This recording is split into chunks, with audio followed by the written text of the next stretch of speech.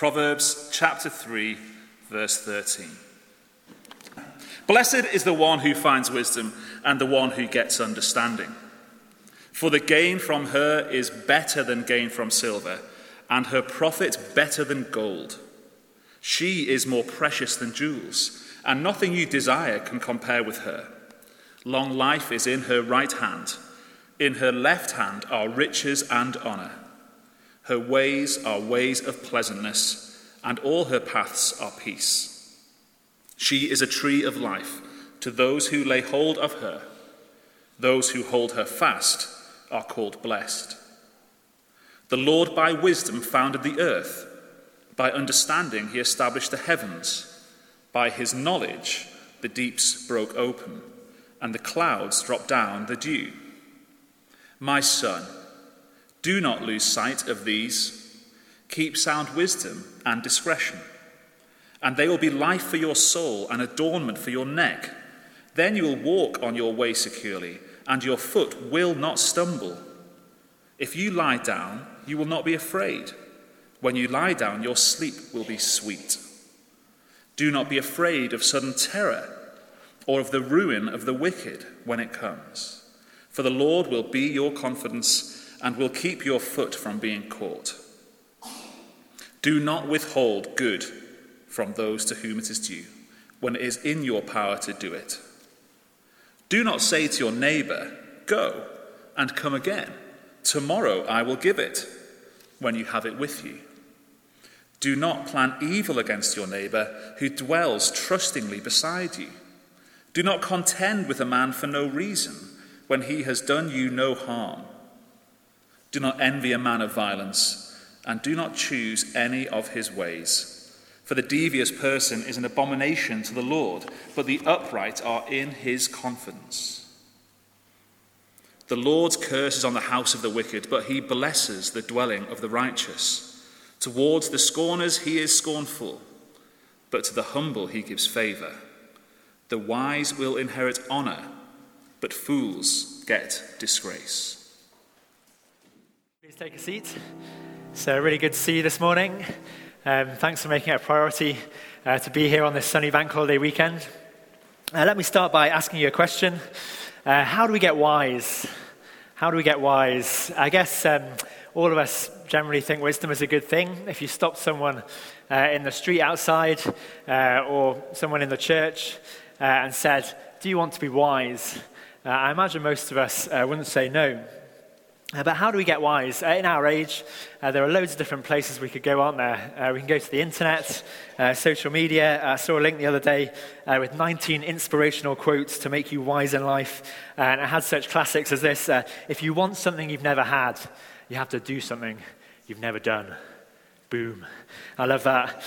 So we can go to planetsuccess.com where you can find that sort of wisdom. We can listen to TED Talks. We can read books, can't we? Or maybe you think, I wouldn't go looking in any of those places. Maybe you think that you just know better than everybody else. Maybe you would just go to the wisdom of mum and dad or the wisdom of good friends. I imagine that's where most of us go. But the book of Proverbs says that there is something more. There's something more. This passage tells us that God's wisdom is supreme above everything else, supreme above any other wisdom we could find, and we should treasure it above any other wisdom we come across. And if you're skeptical about that this morning, we're going to have a look about why that is the case as we go through this passage. But let's pray before we dive in. Let's bow our heads. Later in Proverbs, we read this: "My son, be attentive to my words. Incline your ear to my sayings, for they are life to those who find them." Father God, please we be attentive to your words this morning. Help us to listen to them, not just to hear them. Help us to put them into practice. In Jesus' name, amen.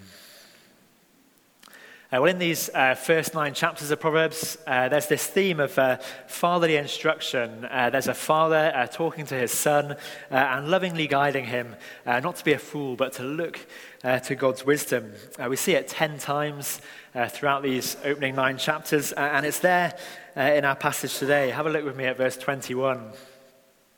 Verse 21, my son, do not lose sight of these. Keep sound wisdom and discretion, and they will be life for your soul. Back at the start of chapter 1, if you were with us a few weeks ago, we saw the headline and the opener for the book of Proverbs. Chapter 1, verse 7, the fear of the Lord is the beginning of wisdom. Fools despise wisdom and instruction. And so as this father lovingly imparts wisdom to his son, it's not just some sort of general wisdom, it's God's wisdom that he's talking about. He wants his son to revere God, to fear him, and to recognize that God's wisdom is beyond compare in this life. That's my first point. That's the first part of this passage. In Proverbs, we're presented with the choice between Lady Wisdom and the woman of folly. We're going to be finding out more about her in later weeks. But have a look here at how Lady Wisdom is pictured. Verses 13 to 18. The author is so full of praise as he tells us about her, isn't he? Verse 13, blessed is the one who finds wisdom. Verse 14, the gain from her is better than gain from silver, and her profit better than gold. She is more precious than jewels, and nothing you desire can compare with her. Verse 17, her ways are ways of pleasantness. Verse 18, she is a tree of life to those who take hold of her. Do you get the excitement? We're in wedding season here at St. Joseph's, aren't we? As Ken said yesterday, we had Cal and Fanny's wedding. Next Saturday, we've got Jack and Karis's wedding, which we're really looking forward to. And groom speeches are full of praise for their wives, aren't they? Their beautiful wives, sometimes with the odd tear in there as well. And our author here is a bit like a groom. I mean, you couldn't be more exuberant about Lady Wisdom, could you, than this guy here. She's worth more than any treasure in the world. Nothing you desire can compare with her. And nothing in this world. When we follow her, we'll be blessed. She'll give you a vibrant, fulfilling life. The point is clear. God's wisdom is amazing. It's beyond compare. And we need it more than anything. And yet maybe some of us, maybe all of us are sitting here thinking, oh, come on, why are you so enthusiastic, Mr. Proverbs writer? I mean, is it really that good? What about all these things I could compare it to? Well, here's the why. It's what the author comes to next. And let me highlight 4 reasons we're given as to why God's wisdom is beyond compare. And here's why. Firstly, it's the wisdom which made the world. And so it's the best wisdom for our everyday. Take a look with me at verses 19 and 20. The Lord by wisdom founded the earth. By understanding, he established the heavens. By his knowledge, the deeps broke open, and the clouds dropped down the dew.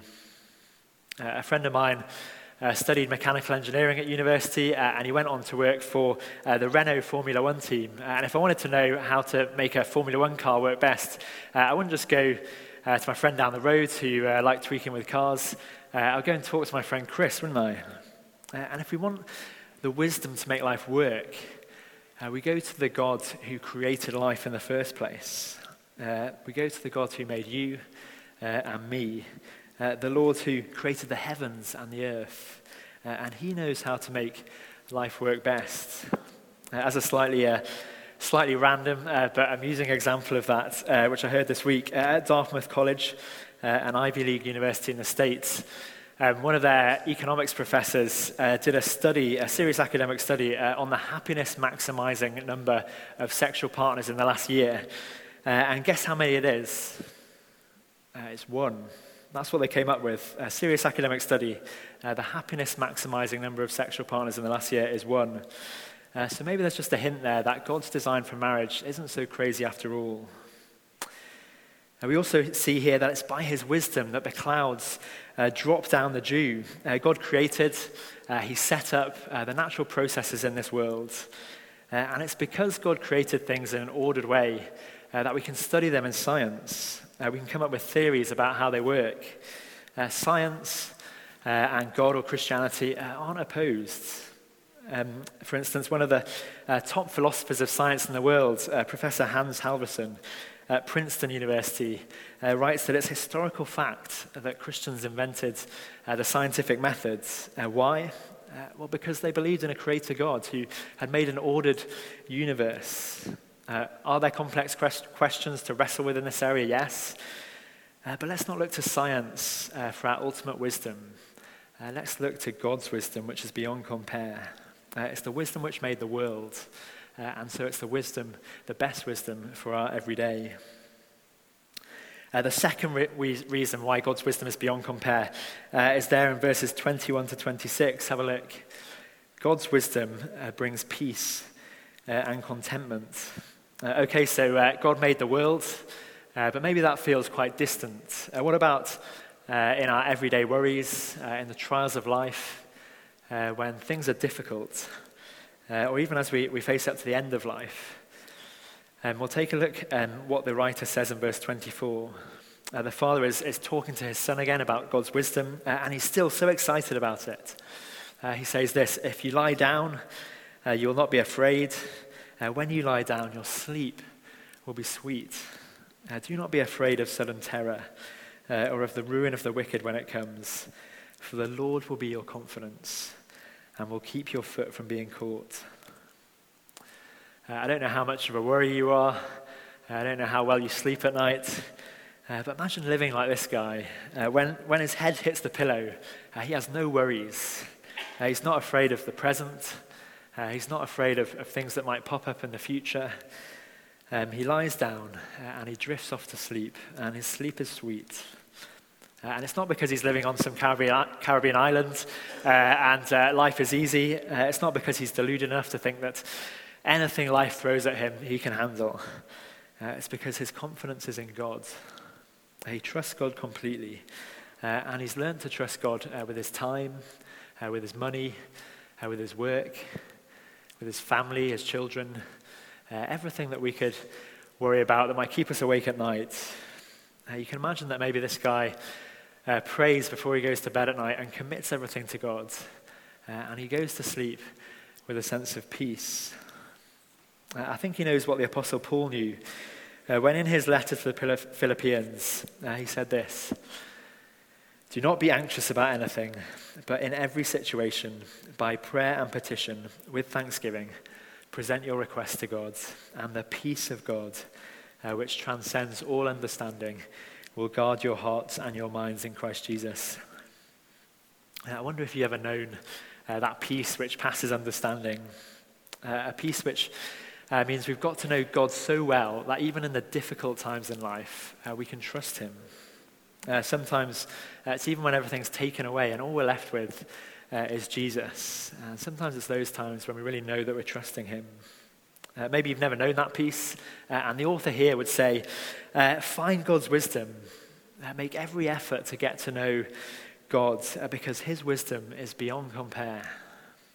Or maybe you have experienced that peace and contentment in this life, but you don't really feel like the author in this passage. Maybe you do worry as you go to bed at night. And it's worth saying, if we're a follower of Jesus and we've chosen that path of wisdom, we've been made wise for salvation, as Paul puts it to Timothy. We've been made wise to understand the gospel. That doesn't make us automatically wise. We have to choose each day to follow that path of God's wisdom. And it doesn't happen instantly. But as we choose a lifetime of going after God's wisdom, we can get towards that goal and know God enough that we'll know that peace. And I wonder whether you know people like that who seem to have followed a lifetime of God's wisdom, and they so clearly do have that peace and contentment, even at the end of life. It's really attractive, isn't it? Doesn't it make you want to be like them? It reminds me of Peter Halbrook from our church family, who sadly died back in December. Despite battling cancer, every time he spoke to him in church, he was always so content, so peaceful, so focused on others. And his favorite phrase was, God's in control. God's in control. It's such a marked contrast, isn't it, to those who, at the end of their lives, discontent, There's bitterness, there's selfishness. And wouldn't you love to be like the man in this passage, not just at the end of life, but in all of life's ups and downs?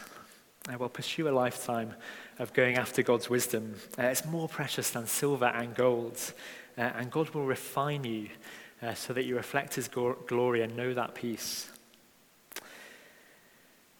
So we'll reflect God's glory as we model trust in him and that sense of peace to those around us. And we'll also reflect it as we bring good to our neighbors. And that's the third reason why God's glory is beyond compare. God's wisdom brings good to our neighbors. In verses 27 to 32, we're given 5 pieces of wisdom about what we're not to do. They're marks and means of God's wisdom. And you could sum up those 5 pieces of wisdom as do good to your neighbor. If you were here last week, you might remember that in Matt's talk of the Good Samaritan, we saw that everybody is our neighbor, even our enemies. And you see, God's wisdom is beyond compare because it's good for everybody. It's good for this world. Some people think that religion poisons everything, but Christianity is a force for good. Yes, there are things that have been done in the name of Christ which we need to mourn and which weren't godly or right, and we should own those and apologize for those things. But for example, Pulitzer Prize-winning journalist and human rights activist Nicholas Kristof, writing in the New York Times, says this: "Go to the front lines at home or abroad, in the battles against hunger, malaria, prison rape, human trafficking, or genocide. And some of the bravest people you meet are evangelical Christians who truly live their faith." And in my small experience, that's true. A study was also done in the States, which found that weekly church attenders in the US give 3.5 times as much away as those who don't go to church. Now, we're not to think of ourselves as better than non-Christians. We need to run from self-righteousness as Christians. We're all sinners saved by grace. But what is it that enables people to serve that sacrificially? It's knowing that grace. That's the resource we can draw on, which enables us to love others, even when it's hard, because of that love that we've been shown. And here in Proverbs, we're given 5 practical ways that we can show that love to our neighbors. Have a look at verse 27 with me. Verse 27, "Do not withhold good from those to whom it is due, when it is in your power to do it. Do not say to your neighbor, 'Go and come again. Tomorrow I will give it,' when you have it with you. Do not plan evil against your neighbor, who dwells trustingly beside you." The thrust of these verses seems to be that we're to be generous and quickly. We're to take action as soon as possible. We're not to withhold good when it's in our power to do good. In verse 27, where it says, "Do not withhold good from those to whom it's due," I guess you could read that as meaning don't withhold good to those who deserve it. But if you look at the original languages, the most likely meaning of that seems to be to those who clearly need it. So if an old person falls down beside you, they're due some help, aren't they? There's a sense in which they have a claim on us. But this passage also tells us that we're to do good when it's in our power to do so. We're not called to give away what we don't have. And elsewhere in Proverbs, we're cautioned not to put ourselves up as security for a stranger. So we're not to promise to pay someone their debts if they default, if we don't know them, or we don't really know anything about their situation. I.e., we're to be wise but generous in a way which is quick, in a way which is not begrudging or putting it off. So this summer, maybe there have been times where we had a chance to do good to someone, but we were too lazy, too selfish, too slow. Let's pray that we'll learn to be swifter in our generosity. Or verse 30, which says, "Do not contend with a man for no reason when he has done you no harm." This summer, have you caused an argument for no reason? It's pretty easy to do when we're tired, maybe when we're not sleeping well, or we've got kids up in the night. But let's pray that we would be more self-controlled and loving as a church family. Or maybe verse 31, we're tempted to envy those who bully their way to the top or always seem to get what they want. Maybe it's at work, getting that project that we wanted, or it's getting Christmas off when we wanted it. Maybe it's in a sports team, getting their way into the first squad. Well, don't envy them. Don't wish you could be like them. God values humility and uprightness, godliness. So let's strive to be like Jesus rather than those folks, even if it means not getting our way sometimes. Maybe that sounds hard. It sounds like sacrifice. And that is part of following in Jesus' footsteps. But our final fourth reason why God's wisdom is beyond compare is that it doesn't bring loss. It brings reward. God's wisdom brings reward. We saw that back at the start of the passage, didn't we, with Lady Wisdom? Blessed is the one who finds wisdom. Its profit is better than gold.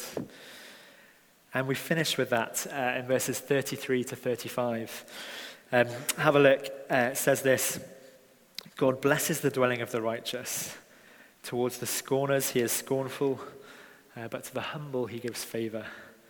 The wise will inherit honor, but fools get disgrace. God's wisdom brings reward. It's the best, most satisfying way to live. It brings peace and contentment. It brings good to the world. And ultimately, it leads to greater rewards than any of us can imagine as we look to the hope of eternal life. And in these verses, at the end, scornful, proud mockers are contrasted with the humble who seek God's wisdom. There are those whose insults and questions look intellectual, sophisticated, but Proverbs says that they have an inflated confidence in their own thinking and opinion. And in the end, verse 34 says, the Lord will scorn the scornful. He'll mock the proud mockers because he opposes the proud, but gives grace to the humble. And so the question for us to finish with this morning is this: do you really think that you can find better wisdom than God's wisdom? Do you really think that? Are you going to be proud and scorning of God's wisdom? Or are you going to be humble and pursue his wisdom during your life? Are you going to fear God and commit to a lifetime of going after his wisdom? God, through the human author here, he says, love God's wisdom. Love her like you would love a great wife or husband. Wisdom is about a relationship, and there's no better life partner than God's wisdom. So let's choose to go after it every day. Let's aim to finish the race as people who can stare death in the face and say, God is in control. God is in control. Let's pray.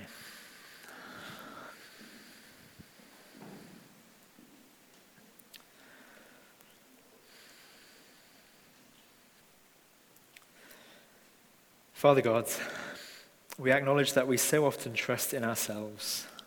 We're proud. We think we're wise. Help us to love your wisdom and to go after it every day. Help us to trust you. And help us to love Jesus, who perfectly reveals your wisdom to us and who perfectly lived it out. For your glory. Amen.